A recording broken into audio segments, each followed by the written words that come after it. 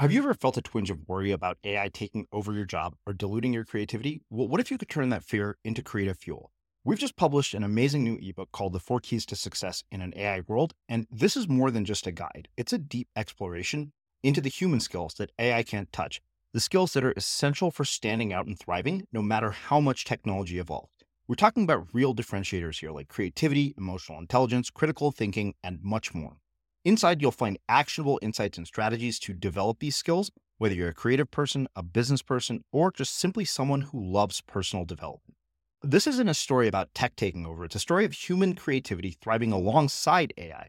Picture this, AI as your creative co-pilot, not just as a tool, but a collaborator that enhances your unique human skills. The 4 Keys ebook will show you exactly how to do that and view AI in a new way that empowers you instead of overshadows you. Transform your creative potential today. Head over to unmistakablecreative.com/4keys. Use the number 4, KEYS. That's unmistakablecreative.com/4keys and download your free copy.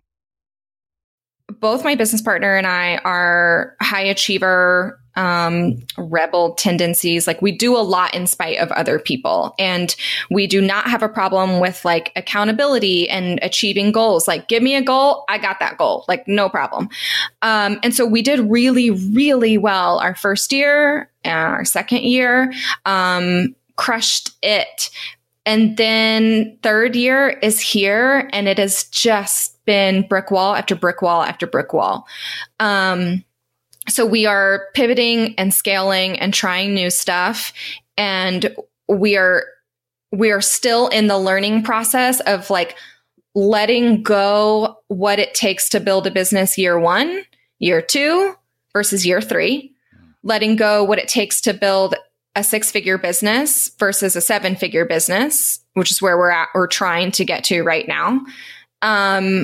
Trying to figure out like how to be creative and the boss and have ownership, but also have our day back, and really like just balancing just kind of the like, what the fuck are we supposed to be doing every day kind of thing. I'm Srini Rao, and this is the Unmistakable Creative Podcast, where you get a window into the stories and insights of the most innovative and creative minds who've started movements, built thriving businesses, written best-selling books, and created insanely interesting art. For more, check out our 500-episode archive at unmistakablecreative.com.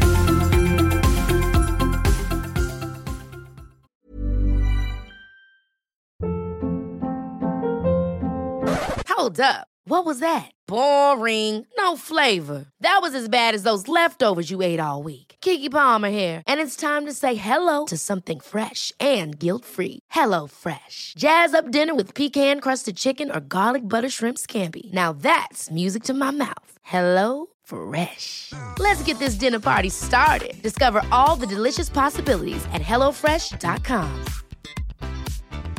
Hey, it's Ryan Reynolds, and I'm here with Keith, co-star of my upcoming film, If, only in theaters May 17th. Do you want to tell people the big news?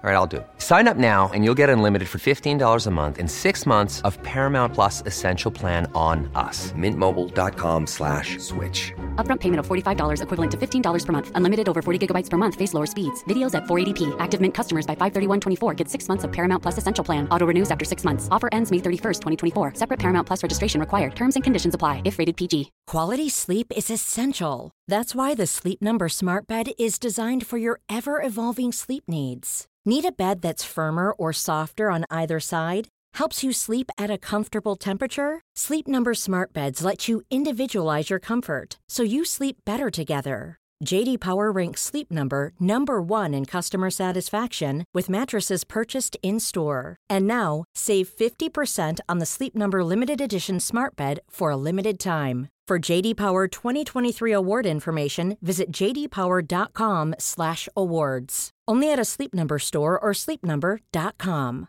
Hiring for your small business? If you're not looking for professionals on LinkedIn, you're looking in the wrong place. That's like looking for your car keys in a fish tank. LinkedIn helps you hire professionals you can't find anywhere else, even those who aren't actively searching for a new job but might be open to the perfect role. In a given month, over 70% of LinkedIn users don't even visit other leading job sites. So start looking in the right place. With LinkedIn, you can hire professionals like a professional. Post your free job on linkedin.com/people today. Planning for your next trip? Elevate your travel style with Quince. Quince has all the jet-setting essentials you'll want for your next getaway, like European linen, premium luggage options, buttery soft Italian leather bags, and so much more. And is all priced at 50 to 80% less than similar brands. Plus, Quince only works with factories that use safe and ethical manufacturing practices. Pack your bags with high-quality essentials you'll be wearing for vacations to come with Quince. Go to quince.com/pack for free shipping and 365-day returns. As creators, we're always on the move. Whether it's a live podcast event, a pop-up shop, or a workshop, we're constantly interacting with community, and that's where Tap to Pay on iPhone and Stripe comes in. Imagine this. You're at a live event, a listener loves your merch, or a participant wants to sign up for your course on the spot. With Tap to Pay on iPhone and Stripe, you can accept their payments right there and then, right from your iPhone, so there's no extra hardware or no delays. Total game changer. It's not just for creators. Any business owner can do this. It's about making transactions smoother and much more personal, growing your business in your way. We've been using Stripe for our products and courses for a long time, and now with Tap to Pay on iPhone, you can take your business to the next level too. So visit stripe.com/tapiphone to learn more. Remember, folks, with Tap to Pay on iPhone and Stripe, your business is always at your fingertips. Welcome to the Unmistakable Creative. Thanks so much for taking the time to join us. Yeah. Hi. Thanks for having me. Yeah, it is my pleasure to have you here. So I actually came across your story by way of our mutual friend, Sarah Peck, who has sent me nothing. Who's an amazing human being. Yes, she absolutely is. I mean, so much so that we've had her multiple times. And anytime she sends me a guest, I very rarely even look at who they are. I just say yes, because of the fact that I know every single person she sent me has knocked it out of the park. So no pressure at all. Lord. Okay. I want to start by asking you, what social group were you a part of in high school, and what impact did that end up having on the choices that you've made with your life and your career? So I was super nerd alert in high school. I was an editor for the newspaper staff, a photographer for my yearbook, and NHS Society extraordinaire. So didn't party, wasn't cool, read a lot, wrote a lot, worked a lot. Was my life. So what impact do you think that had going forward? So I've been working since, I've had like a quote real job where I like left my house and clocked in somewhere and worked since I was 15. My parents were always like multiple jobs, workaholic type people. And I definitely think that type of mentality led me to work from a young age and feel like happiness in escaping from home life or school life or whatever. Because as like everyone and their mother, I come from a divorced family. And so being such an emotional child like I was, I think it was really helpful to feel some kind of ownership and identity outside of that. And I moved up into the world of like retail. So I worked at a clothing store all throughout high school, and I got like promoted really quickly and held like rank of higher management at the youngest age in the entire company. So I felt really good about that stuff and how that made me feel and how it made my family feel. And so I think I've been pretty much chasing that feeling ever since, but now on my own terms, since I am my boss, which I honestly kind of miss the feeling of being able to check off qualifications and get gold stars from upper management and people who I work with. So I have to kind of like bring that to myself now. But since I was writing and reporting and taking pictures at a young age, that also led into my job right out of college, which led me to create this business. So I think that small social circle that I was in of nerds of writing and art, truly shaped what I'm actually doing today. So it's funny because I'm a writer, I'm a media creator, and my little sister, who was a doctor, was actually the editor-in-chief of her high school newspaper, when in reality, looking back at it, it probably should have been the other way around. Yeah. I wonder, one, I regret that. I wish I had realized what a valuable opportunity that would have been, particularly when it wasn't an age of social media where you had to write things in depth and you had to focus. So I wonder, and I don't know how old you are, but I wonder what are the lessons in terms of craft and product that come from putting together something like a high school newspaper that you have applied in your life going forward? And what lessons did you learn from that you think might be useful for other people? Well, so I think that there's like a technical aspect that I learned from that. And then a more of a looking back on it being like, that's cool that I pretty much been doing what I'm doing today since I was 15 in high school. So the technical aspect, I was the first round of class to get, we still had a dark room in our school. So I literally learned how to develop film when we were the last class that had that available to them. We were the first class that got a brand new, remember when the Mac desktops were like all the colorful black backgrounds? So we got to like pick what the colors we got in our studio. And so I learned like tech skills on a Mac, InDesign, Photoshop, all of those things. And I obviously still use that today. But for some reason, my high school journalism teacher gave me my own opinion column. And I had that for all 4 years of high school. And it was technically entertainment, like in the section of our newspaper. But I really wrote about anything that I wanted to. And I feel like I started to use that as a space, not only to truly like identify my voice and how to really talk to people and entertain people, but also talk about stories that like most people weren't talking about. And so we ran an investigation piece, and then I ran my opinion piece to go along with it about girls that had abortions in our high school. And we kept everyone anonymous, and like it was this whole big thing, and the principal hated it. And it was like, is our newspaper going to get shut down kind of conversations? But I think that kind of writing and that kind of storytelling, I really hooked on to and enjoyed at an early age. And so today into what I do of kind of telling people what to do in their business and kind of coming at the strategies and the techniques and the beliefs that we have used to run our business and be successful at business isn't the norm. And we go against the grain a lot. And I feel like it was that same kind of, not necessarily teaching, but conversation style I had back in high school that I'm literally still using today. And my dad is, he brought up the other day, he said, I think it's funny that literally what you do now has been the thing that as an only child, as the first girl on both sides of the family, as a writer, as someone who was on the newspaper staff, of telling people what to do, then kind of bossing people around either through entertainment or literally like only child problems, is exactly what I do today, just in a more constructive way. Okay, I'm so glad you brought up all of those things, the only child, writer, editor-in-chief, because that raises numerous questions, as you might imagine. One, from two perspectives, from being the editor of a high school newspaper and from being an only child, what did you learn about relationships and human behavior that have impacted your life? Not enough. Seriously, I still think like I use the only child.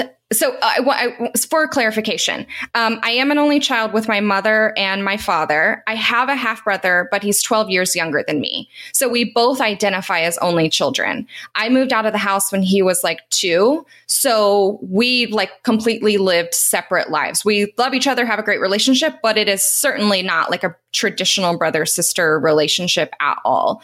And he is very similar to me in the sense of like was kind of in the same cliques in high school of the nerdy crowd and like super stubborn and independent and all of the things. But I still battle with today and use the crutch of, oh, but I'm an only child, so that's why I'm like this, to kind of defend like my unrelentless stubbornness and my inability to really like understand what other people are feeling. I never learned how to share. I don't know what that means. I like don't eat off of my plate, don't take my things. Like it is a very like the strict ownership of all of my things. And it's really hard. It's hard being married with that kind of mentality. It's hard being a mother with that mentality. So I feel like I should have learned more since I was working in small groups and doing community projects, but I didn't. Like, I don't know if I was not listening then or not paying attention. But I feel like I still need to learn those lessons. Okay. How have you made up for it? And how are you navigating those dynamics now? Because you said, you didn't learn enough, but obviously, I mean, if you've started a family, you've built a business, clearly it's not like you lack these skills completely. I am the worst. I feel like, so going into creating the type of business that we have now, I intentionally wanted to create community that I felt like I was comfortable to be a part in because I didn't feel like I really had enough of that or a lot of that. And I felt like I wanted to bring people who felt like outcasts in high school or outcasts as mothers or business owners or whatever it might be, to have a space to feel comfortable. So I feel like that was me kind of trying to overcome a little bit of the negativeness of being a stubborn only child, to create a space where people felt welcome and felt heard. So I think that that's kind of like a positive impact of what I'm trying to shift from the kind of negative tendencies of my behaviors. But I read a lot literally how to teach myself how to be grateful, how to be like kind to other people. I was not only an only child, but I was also heavily raised by two single man-hating women. And so that kind of mentality has also like been deeply ingrained in me for 29 years. And so being married is hard, and choosing to stay that way, especially in my family with a track record of every single member of my family, is a choice that no one has made. So I think more than anything, like I've used that kind of, I'm a high achieving only child, stubborn person, to literally try to prove myself and everyone else in my family that you can be that way and still have a successful marriage and be a good mother and be a successful business owner. So I think at this point, I'm literally just doing everything in spite. I wonder, having grown up the child of divorced parents and now being a parent yourself, what impact has that had on the kind of parent that you're being? Has it changed how you're approaching parenting? Because I think in my mind, and this is a conversation I've had with a handful of people on the show, for any of us who look at our parents and say, oh, you guys screwed up, I'm definitely not going to do that. Like that is our worst nightmare. And from what I'm told, we end up repeating a good amount of it. Oh, yeah. I've had a big revelation this year that the one parent who I had kind of constantly looked at as, so I was really, really close with my mom growing up. I was told, stories from her about the divorce, and my dad was always painted as the bad guy. And he did this wrong. And because he did that wrong, that's why we're divorced. And because he continues to do these things wrong is why you guys will never have a great relationship, or it's why she couldn't be in the same room with him or whatever. And so I was always hearing her version of those stories. And until I became a mother, and so my daughter's 1.5. And so earlier this year, she turned 1, and I kind of like wanted to go on this journey of truly identifying, okay, but what were the good parts of how I was parented? I feel like every parent does this. What are the things I don't want to do? What are the things I do want to do? But where did those things come from? And are the stories that I've been told about my childhood actually true? And so as I guess like an old reporter, I went truly on this mission. I visited my great aunt in Colorado and had hours and hours of conversation with her about her perception of the divorce, her perception of really big events that happened in my life that stemmed from all of these stories I was told. And to hear her version was drastically different than the version that I felt to be true.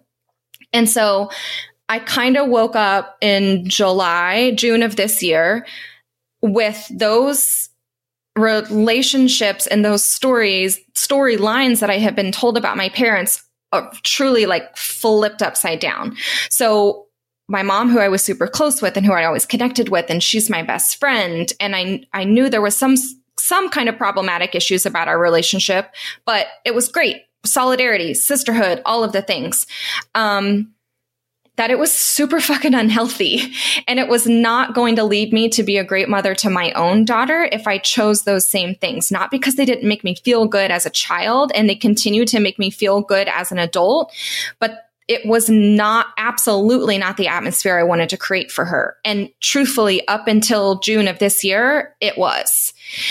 And so then I started having conversations with her and my stepmom, who's been around since I was like 3, and my dad, and like asking for different versions of everything that I had been told, and really, truly realized that like how we classify or what we classify as a good parent, not being too much of a friend, but being a good role model and listening, but not letting in, to your kind of your own shit as an adult. My dad had done that really well, and my mom had really sucked at it. And I did not see it that way until this year. And so I think truly I haven't been kind of unpacking, how do I want to communicate with my daughter? What do I want to share with my daughter? How do I want to hang out with her in a sense that creates good boundaries of parent-child relationships instead of friend-child relationships? What do I share with her about my own stories? Because my mom has shared stories with me that, quite honestly, like she should have kept to herself. Like I don't need to know that. And it affects my viewpoint of a lot of people in our family now that I know that. And it doesn't benefit me in any way. And so kind of deciding like, oh, okay, there are boundaries that have never existed in our relationship. So I need to truly identify what those are and create them. What has surprised you? It's been a shit show of a year. Well, I think if we were all completely honest and we were to basically say what was actually going on in our lives in Facebook, I think it would be like, okay, this should be changed to shit show book. This is really what's happening. It's been some heavy work.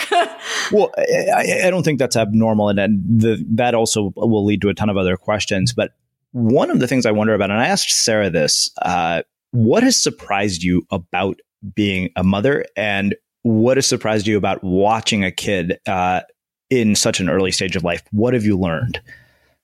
So I say every single day, I am 100% surprised that I'm actually relatively good at it.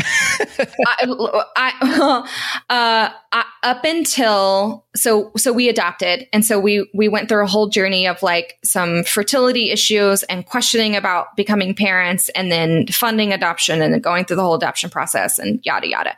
Up until I think we're in year 4 of trying, is when I fully actually knew that I wanted to become a mother. Up until I got even engaged, it was a hard no. Like, no, I'm good. As a only stubborn child, life is always about myself. And I really, truly never thought that I would like a kid. I don't like kids. I still don't like kids. I love my kid. I don't like anyone else's. I never babysit. I was never motherly. I am just generally not a warm person. Like, really. I love going out with friends and drinking and having good times. And so I had built it up in my head that I wasn't going to be good at it. It wasn't something I wanted to do. And then when we couldn't get pregnant, I was like, well, see? And so it took a couple of years for me to kind of be like, oh, okay, this is actually something I want to do. So fast forward to when my daughter was actually here, and then I was actually good at holding her and bonding with her and hanging out with her, and like she's hilarious and smart and all of the things, like I could actually find really good qualities out of her. I'm surprised every single day that I actually still like it and that I'm good at it. So that continues to surprise me. I'm hoping, like, selfishly, that she can be the one to teach me how to not be as stubborn as I am and not be as defensive as I can get and not be like kind of as guarded in relationships as I am. Because I feel like that's what kids can do, right? They have this weird, creepy sixth sense of you and what you need. And like they teach you all these lessons or some bullshit. But I'm hoping truly that happens. And I don't know if that's like I'm like a cop out of I maybe can't do it, but maybe she can do it for me. I don't care. I'll use it. So this is probably going to sound like a really weird question. So if it comes out wrong, correct me in terms of how I phrase it. But when when you've adopted somebody, knowing that this wasn't a biological child, this is, like I said, this is weird because you probably don't have a reference point. But do you think about how it might be different than it would if it was a child that you had given birth to? And I just wonder, what is that? 1,000%. What is the question in my mind? What I'm curious about is, what is the difference between those two things? As a woman, how do you see it differently? Yeah, I am so fucking thankful she is not biologically my child. Skipping the gene pool that is my bullshit. It is great. Like, it's great. She has a chance to be tall. She doesn't have that if she was our biological child. She has a chance to not be all of the negative things that we are. And obviously she's going to have her own bullshit, like we all do. But every day I'm interested in seeing, and I, whenever she picks up a new skill or does something funny or whatever, and we say out loud, like our whole thing in our house always, nature or nurture, nature, nurture. Like, where did that come from? My best friend is a child therapist. She's an amazing human being, and she's like truly doing great work. So I use her brain all the time to check in with, am I doing everything wrong and where is she progressing and all of the stuff. And she's very, very kind and reminds me that I get to take most of the credit for how amazing my daughter is. But I don't know. We will truly never know because we don't have a close relationship with her bio family. So I don't know the skills that she might be innately good at. I don't know subjects or sports or tendencies that are underlying, maybe, because no one's really agreed upon if that's ever really nature or nurture. So I feel like every day is just kind of a gamble of like, where did this come from and why is it here, kind of thing. Ever catch yourself eating the same flavorless dinner 3 days in a row? Dreaming of something better? Well, HelloFresh is your guilt-free dream come true, baby. It's me, Keke Palmer. Let's wake up those taste buds with hot, juicy pecan-crusted chicken or garlic butter shrimp scampi. Hello Fresh. Stop dreaming of all the delicious possibilities and dig in at HelloFresh.com. Let's get this dinner party started. Hey, it's Ryan Reynolds, and I'm here with Keith, co-star of my upcoming film, If, only in theaters May 17th. Do you want to tell people the big news? All right, I'll do it. Sign up now and you'll get unlimited for $15 a month and 6 months of Paramount Plus Essential Plan on us. MintMobile.com/switch. Upfront payment of $45 equivalent to $15 per month. Unlimited over 40 gigabytes per month. Face lower speeds. Videos at 480p. Active Mint customers by 531.24 get 6 months of Paramount Plus Essential Plan. Auto renews after 6 months. Offer ends May 31st, 2024. Separate Paramount Plus registration required. Terms and conditions apply if rated PG. One size fits all seemed like a good idea for clothes. Nice dress. It's a t-shirt. Until you tried it on. Same goes for your healthcare.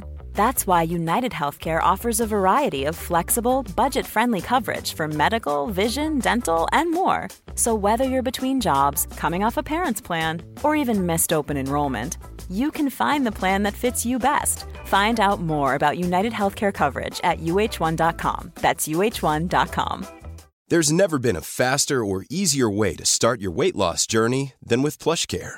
PlushCare accepts most insurance plans and gives you online access to board-certified physicians who can prescribe FDA-approved weight loss medications like Wegovy and Zepbound for those who qualify. Take charge of your health and speak with a board-certified physician about a weight loss plan that's right for you.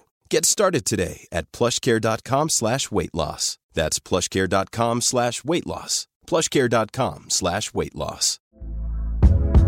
Hey there, it's Michelle Norris. I'm host of a podcast called Your Mama's Kitchen. When I travel, I'm usually looking for a way to find a taste of home when I'm not at home. And one of the things I love to do when I am at home is entertain. And Airbnb allows me to do that. When I was in California recently, I rented a house that had a great kitchen. And when we were sitting around the table, we were all thinking, we're in someone else's house. Someone could be in all of our homes as well.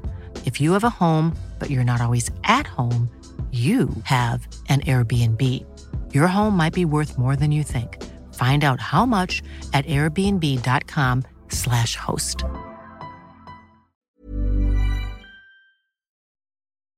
As creators, we're always on the move. Whether it's a live podcast event, a pop-up shop, or a workshop, we're constantly interacting with community, and that's where Tap to Pay on iPhone and Stripe comes in.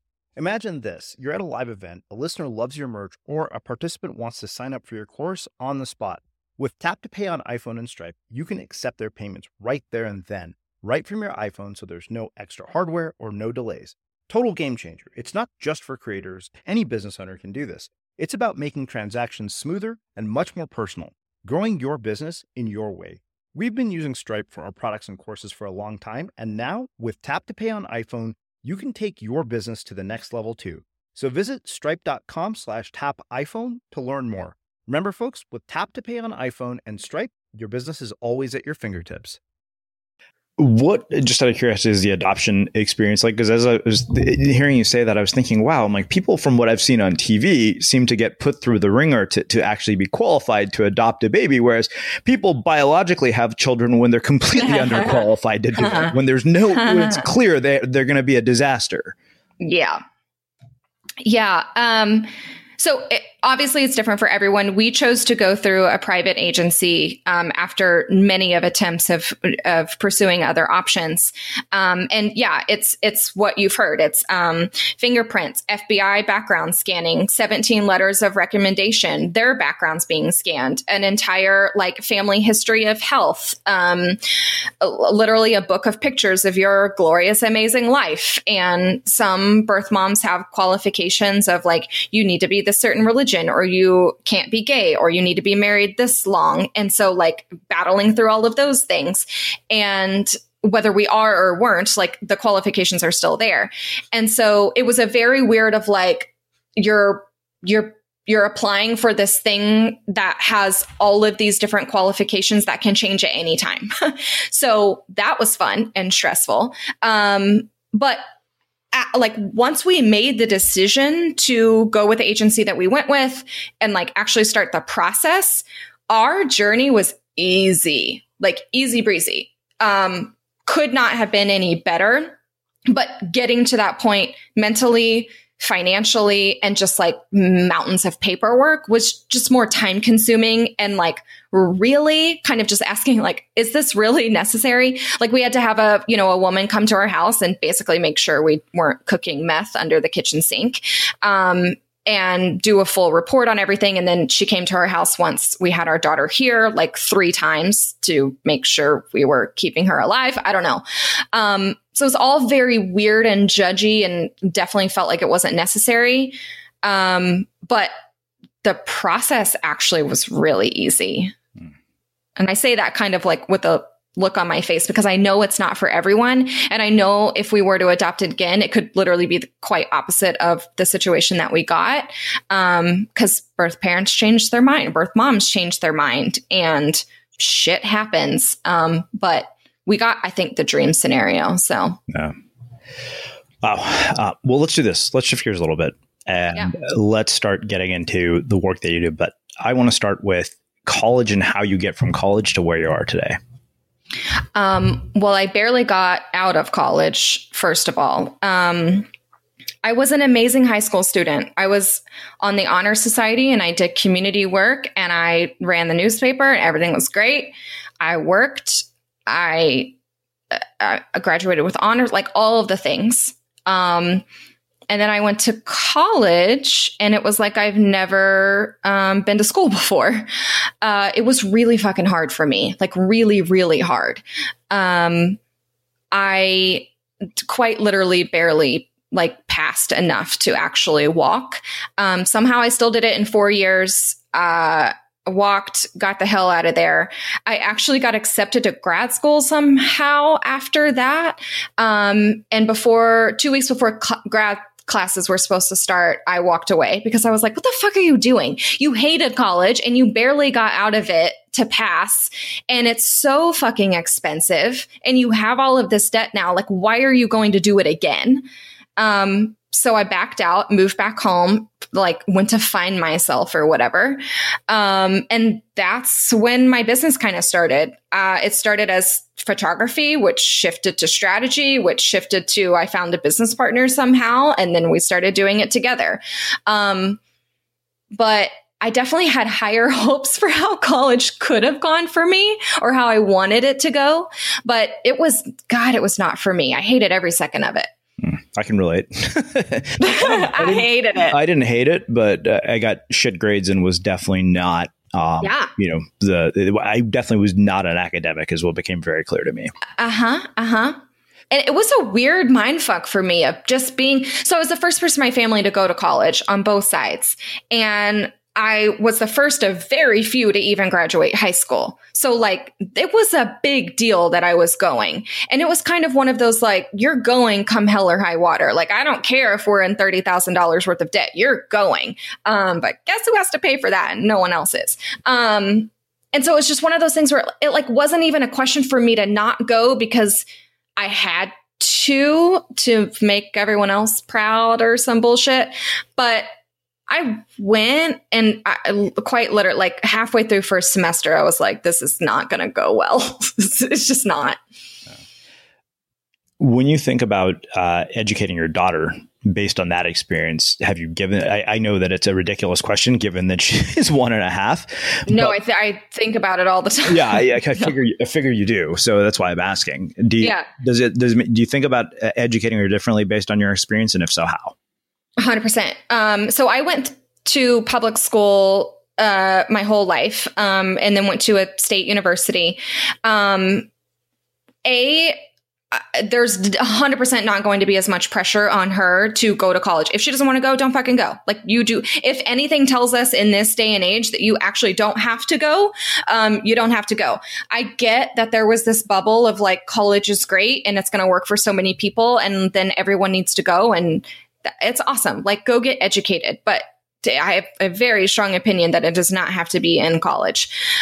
So there's going to be that open aspect of like, you don't have to go if you don't want to, but you do have to kind of have a plan and like be productive and provide and do something with yourself.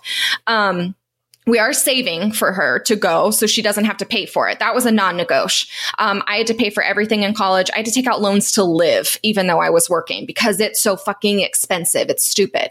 And so we are in like massive student loan debt now that my husband and I bear and pay on every single month until we're dead. And I hate it. Yeah, I can relate. Yeah. So I'm going to take that off of her plate. Yeah. She is going to, so she's in an in-home daycare situation right now. Next July, she'll be 2.5 and she'll be eligible to start going to a Montessori program. So I don't know if you know anything about the Montessori method. It's an education system. Basically, it's accredited, it's legit. But there are plenty of schools around. And so she's going to start there. It's an entirely different type of learning that I feel like I would have really benefited from. Mm-hmm. Because I was able to kind of fake it until you make it in high school I built really good relationships with my teachers. And because I was like such a bookworm, good writer type of student, like teachers cling on to that shit. And so like, I feel like I kind of made it based on a lot of their help and the relationships I built. And then all of a sudden I didn't know how to do that in college. And so I want to teach her how to build relationships. I want to teach her how to work independently. And that method really is in line with that bigger picture. So I'm hoping that's like her that's all she needs. Well, it's funny because I think I read somewhere that the founders of Google are graduates of the Montessori education. I was like, all right, cool. Clearly that turned out okay. Right? That worked some. I'm glad you brought up the student loan debt. I kind of looked at it and thought the same thing. Because I remember calling the student loan lender once. I said, so let's say that I get hit by a car. Right. Will my parents have to take care of this shit? They're like, no. I'm like, good to know. I'm like, Sweet. I want to make sure in case I get killed or die somehow, my parents aren't going to be stuck dealing with this mess. It's so dumb. It really is. And I'm of the belief that there's only so long you can keep lending money out without getting it back before there's systemic consequences, which I think are in a big way. And when it happens, it's going to be really ugly. Yes. But that's a whole other aside.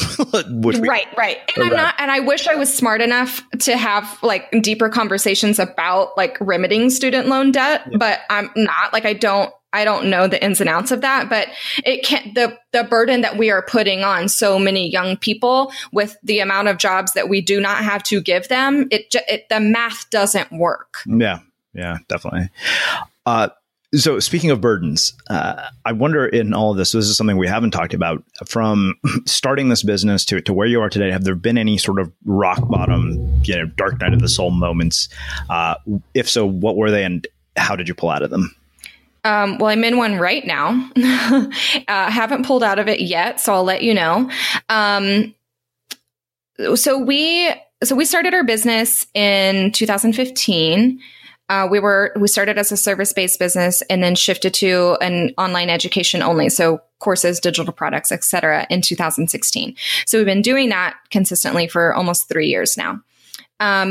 Both my business partner and I are high achiever, rebel tendencies. Like, we do a lot in spite of other people, and we do not have a problem with like accountability and achieving goals. Like, give me a goal, I got that goal, like no problem. And so we did really, really well our first year, our second year, crushed it. And then third year is here, and it has just been brick wall after brick wall after brick wall. So we are pivoting and scaling and trying new stuff. And we are still in the learning process of like letting go what it takes to build a business year 1, year 2 versus year 3, letting go what it takes to build a 6-figure business versus a 7-figure business, which is where we're trying to get to right now.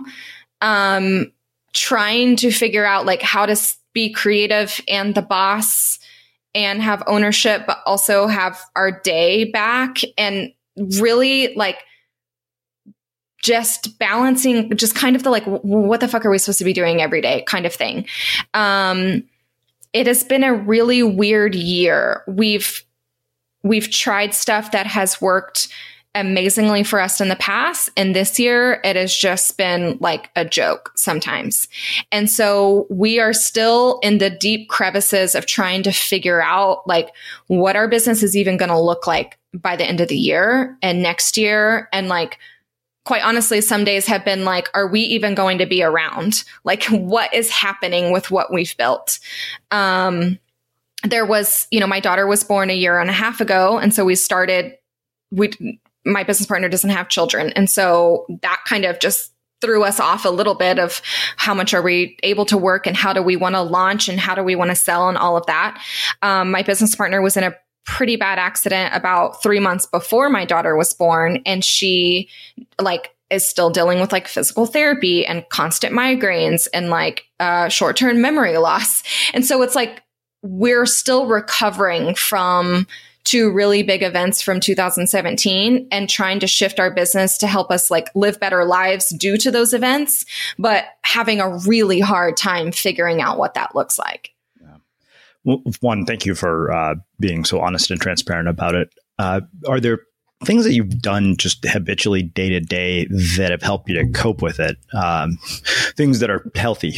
Because I know that, just from what you told me, I have a tendency to do, like, my temptation when I get into stressed out situations is some sort of vice, like alcohol to numb it or something else to numb it. Yeah. And so I wonder, are there health wine, that you've done? Wine and weed cannot be my answers. Hey, look, you have no judgment for me. I said alcohol and other things, so it's pretty clear what I meant by that. But other than wine and weed, what are the things that you've found that have been helpful? So probably like even a year ago version of myself would come and just like smack me in the face for saying this because I never thought I would be this person. But I did start working out in January. It's quite literally the only consistent thing besides my marriage that I've ever stuck around for this long. I go 4 days a week. It's bar method. It's really easy on my body. I hate running. I hate cardio. I hate everything. So it's like a very easy version of working out. That truly has helped. I get up early. I have my mornings to myself. I do coffee. I've gotten back to just writing for enjoyment. So that has helped. That has kind of cleared my brain. So working out is it's 4 days a week. So it's not every day. I've tried to meditate. That doesn't work. Abby and I, my business partner, we let ourselves, and this has been a constant in our relationship, in our business. We let ourselves just kind of have like free for all brain dumping phone conversations. Like if it's just so exhausting because we don't know what direction to go, like we just allow ourselves the space to just like, let's just talk it out for a second. Throw every worst idea at me. Throw everything that you're feeling and thinking and what do you want to do? And maybe out of that, we can come from something, or if not, like you just kind of got it out. And so I think that that's a really healthy way, a mechanism that we've provided each other. So we don't necessarily bring it home to our partners or bring it home to our families and our attitude and our dinner time frustrations or whatever. We talk literally every day. And so I think that has been the most consistent thing that's kind of helped. So out of that, from what anyone else can take is, if you don't have a business partner, legit find yourself someone that gets your business on some level. Like it probably can't be your partner. It definitely can't be your mother, but like find someone I know like biz bestie and all of those buzzwords, but truthfully, that has been at least my saving grace through all of this. Just being able to talk it out with people who get it. Yeah. Well, I'm not surprised you brought up the exercise thing. I started CrossFit recently based on the recommendation of a friend who said it helped him with sleep and depression symptoms. I was like, yes. Okay, this is a total ass kicking. I hate every minute of it while I'm there, but I love how I feel when I get out. And so, I mean, both surfing, snowboarding, and this have now become sort of integral parts of how I do this. But what do you think was different this time that allowed you to stick with it if you've attempted this in the past? Yeah. So I truthfully, I think the one major thing is we are now financially at a space where I can afford an expensive membership. That was a really big thing holding me back before, because we weren't able to, like, we had kind of, we did the whole like Planet Fitness bullshit, right? Where it's like $8 a month or whatever. And then you never go. It's this gym of like endless possibilities that you never use. So we were like over that scheme. But other than that, it was like workout tapes at home, or like going for a walk, or just being super diligent on like doing stuff at home. And I'm just not, like, I am a really, really lazy person when it comes down to it. And so financially, we were at a space where I'm like, hey, I'm going to give this thing I could do like a 30-day trial or whatever for less expensive. Yeah. And I told my partner, I was like, if I'm consistent with it and if I enjoy it, we are budgeting for this. And he was like, heck yeah. Like, if that's what makes you happy and it makes you feel like strong and healthy, then do that. So I think ultimately, like, that's the thing that keeps me going, is because we can afford it. And I don't feel a burden of that, reoccurring payment that goes out every single month. Yeah. Aside from that, it's really close to my house. Like I said, I'm lazy. They don't yell at me. I cannot handle that bullshit. I cannot do extreme workouts. Part of my like fertility issues stems from endometriosis. So there's like cysts all up in this body. And so like, fuck jumping jacks. Kim not doing push-ups. Like, I'm not doing any of that.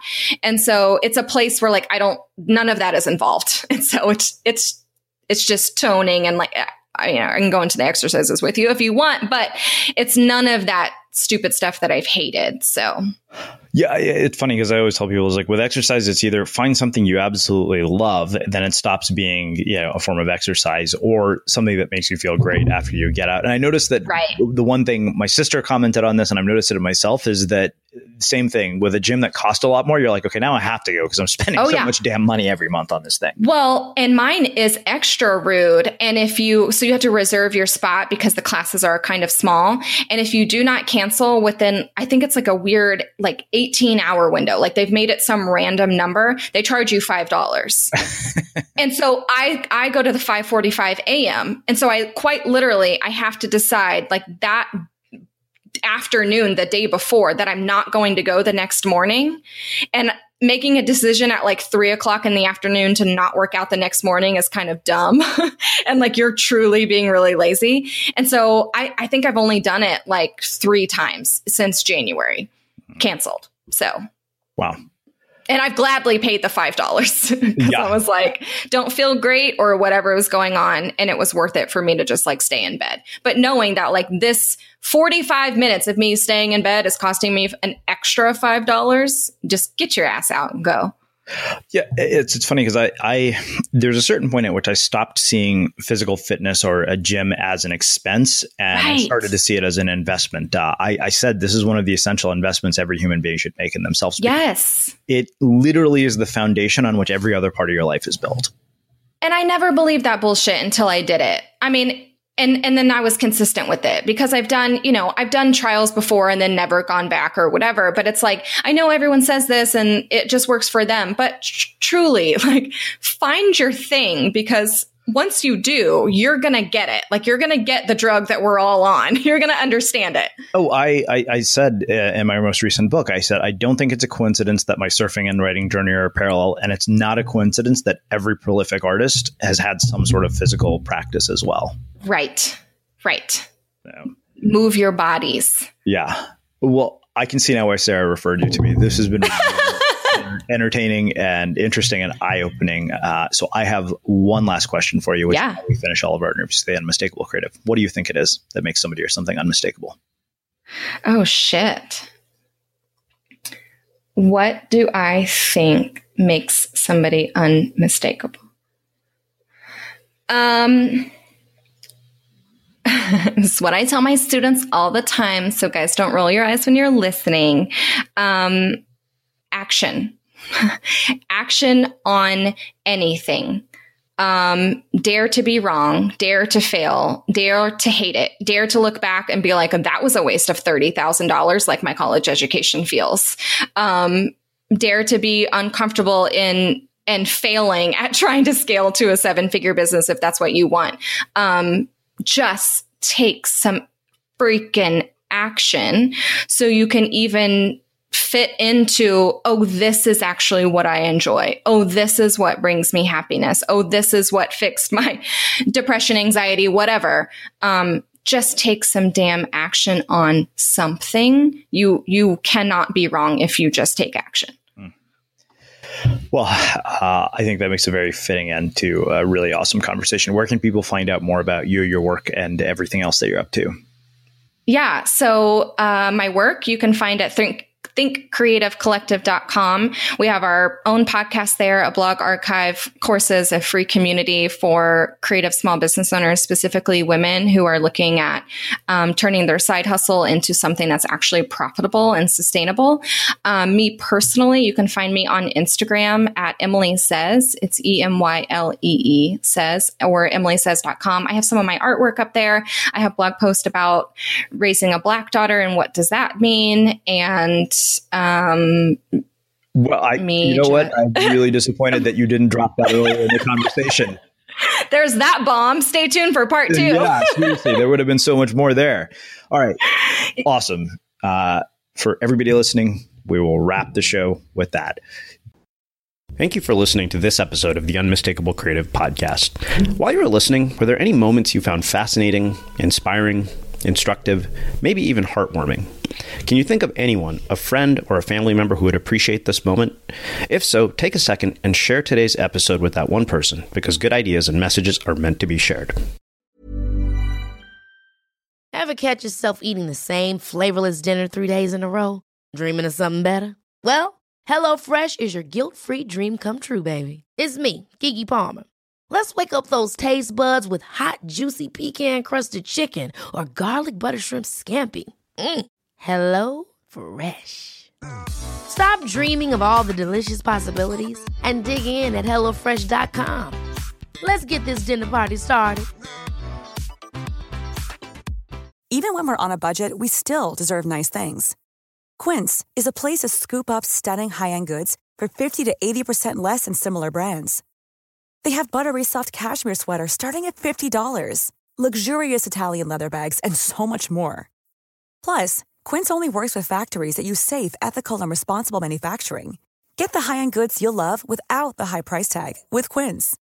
Go to quince.com/style for free shipping and 365-day returns. Mom deserves the best, and there's no better place to shop for Mother's Day than Whole Foods Market. They're your destination for unbeatable savings, from premium gifts to show-stopping flowers and irresistible desserts. Start by saving 33% with Prime on all body care and candles. Then get a 15-stem bunch of tulips for just $9.99 each with Prime. Round out Mom's menu with festive rosé, irresistible berry chantilly cake, and more special treats. Come celebrate Mother's Day at Whole Foods Market.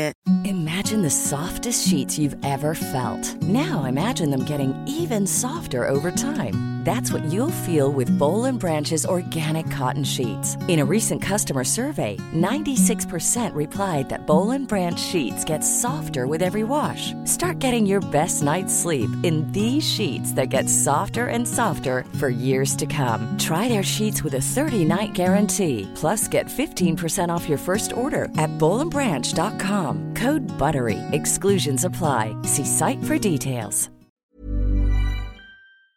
Have you ever felt a twinge of worry about AI taking over your job or diluting your creativity? Well, what if you could turn that fear into creative fuel? We've just published an amazing new ebook called The 4 Keys to Success in an AI World, and this is more than just a guide. It's a deep exploration into the human skills that AI can't touch, the skills that are essential for standing out and thriving, no matter how much technology evolves. We're talking about real differentiators here, like creativity, emotional intelligence, critical thinking, and much more. Inside, you'll find actionable insights and strategies to develop these skills, whether you're a creative person, a business person, or just simply someone who loves personal development. This isn't a story about tech taking over. It's a story of human creativity thriving alongside AI.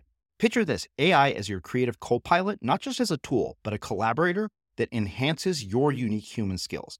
The 4 Keys ebook will show you exactly how to do that and view AI in a new way that empowers you instead of overshadows you. Transform your creative potential today. Head over to unmistakablecreative.com/4keys. Use the number 4, KEYS. That's unmistakablecreative.com/4keys and download your free copy.